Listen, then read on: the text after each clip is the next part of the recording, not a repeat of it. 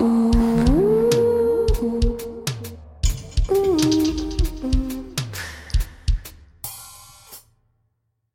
to episode 6 of The World and Everything You Need to Know. As always, my name is Eric.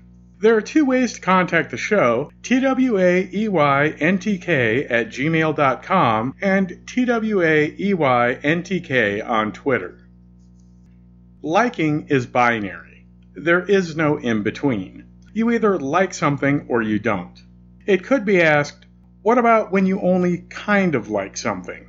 The answer is in the question. It's already stated that you like something, albeit maybe only a little bit. Liking something, regardless of the degree to which it may be felt, is completely different than not liking something. People use qualifiers exactly for this reason. People like to explain why they like or dislike something, although these types of justifications are never really needed because either you like something or you do not.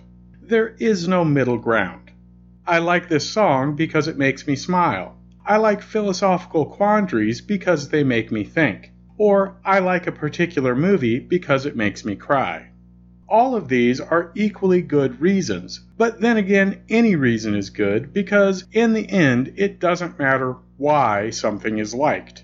It only matters if you like something, and the only person affected by what you like and what you do not like is you. It takes children a very long time to understand this elementary and perhaps depressing part of life. Realistically, nobody cares or is affected by whatever your likes or dislikes may be. At best, it might be part of a fleeting comment in an inconsequential conversation. To children, what they like and what they don't like is very important because there is a belief that everybody knows and cares about what they are thinking. In their mind, the world begins and ends with everything the child does. In their socializing, up through college and shortly thereafter, there is a nearly unshakable belief that everybody is judging them, condoning or condemning them based upon what they like and what they do not like. From this, there is a natural defensive behavior where a person might say, I only like this movie because it's so stupid. This type of statement is preemptively trying to deflect any opposition to their opinion of liking the movie in this example. By calling it stupid, they are taking away a potential insult they feel may be levied against the movie or against themselves as an individual for liking the movie. They are not secure enough in themselves and their individuality to simply say, I like this movie, it makes me laugh. Inherent in that confidence is the truth of the situation. It doesn't matter what other people think or whether or not other people like the movie. The only person who is affected by the like or the dislike is the individual. From the new generation of children, this defensive insecurity has led to a phenomenon mislabeled as ironic liking. In reality, what they are doing is elaboration, explanation, or justification. It is not irony. The closest thing to ironically liking something is if an individual liked something because they did not like it, which is impossible because liking and not liking are mutually exclusive. You cannot do both. There is no in-between. If you like something, regardless of what justification or explanation is used, the bottom line is you like it.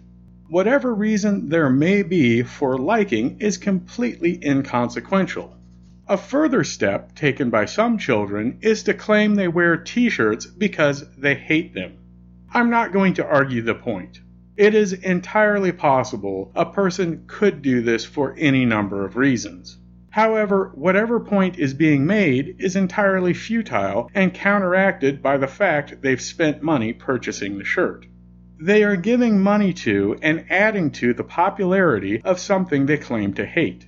The way artistry and commerce works is the more popular items are and the more money they make, the more of that type of item and items like that will be made. A person wearing a shirt because they hate it are paying money for and promoting something which results in more of it being produced. This type of consumer behavior is not representative of intellectually keen individuals. Not to belabor the point, but it is worth restating, nobody cares about the true reason behind why an individual might be wearing an item. The only clear message that is sent is that it is popular to some degree and must have some notoriety. There are individuals who, despite these words, will continue to defiantly oppose logic and, in their own words, will wear something ironically. This is to be expected.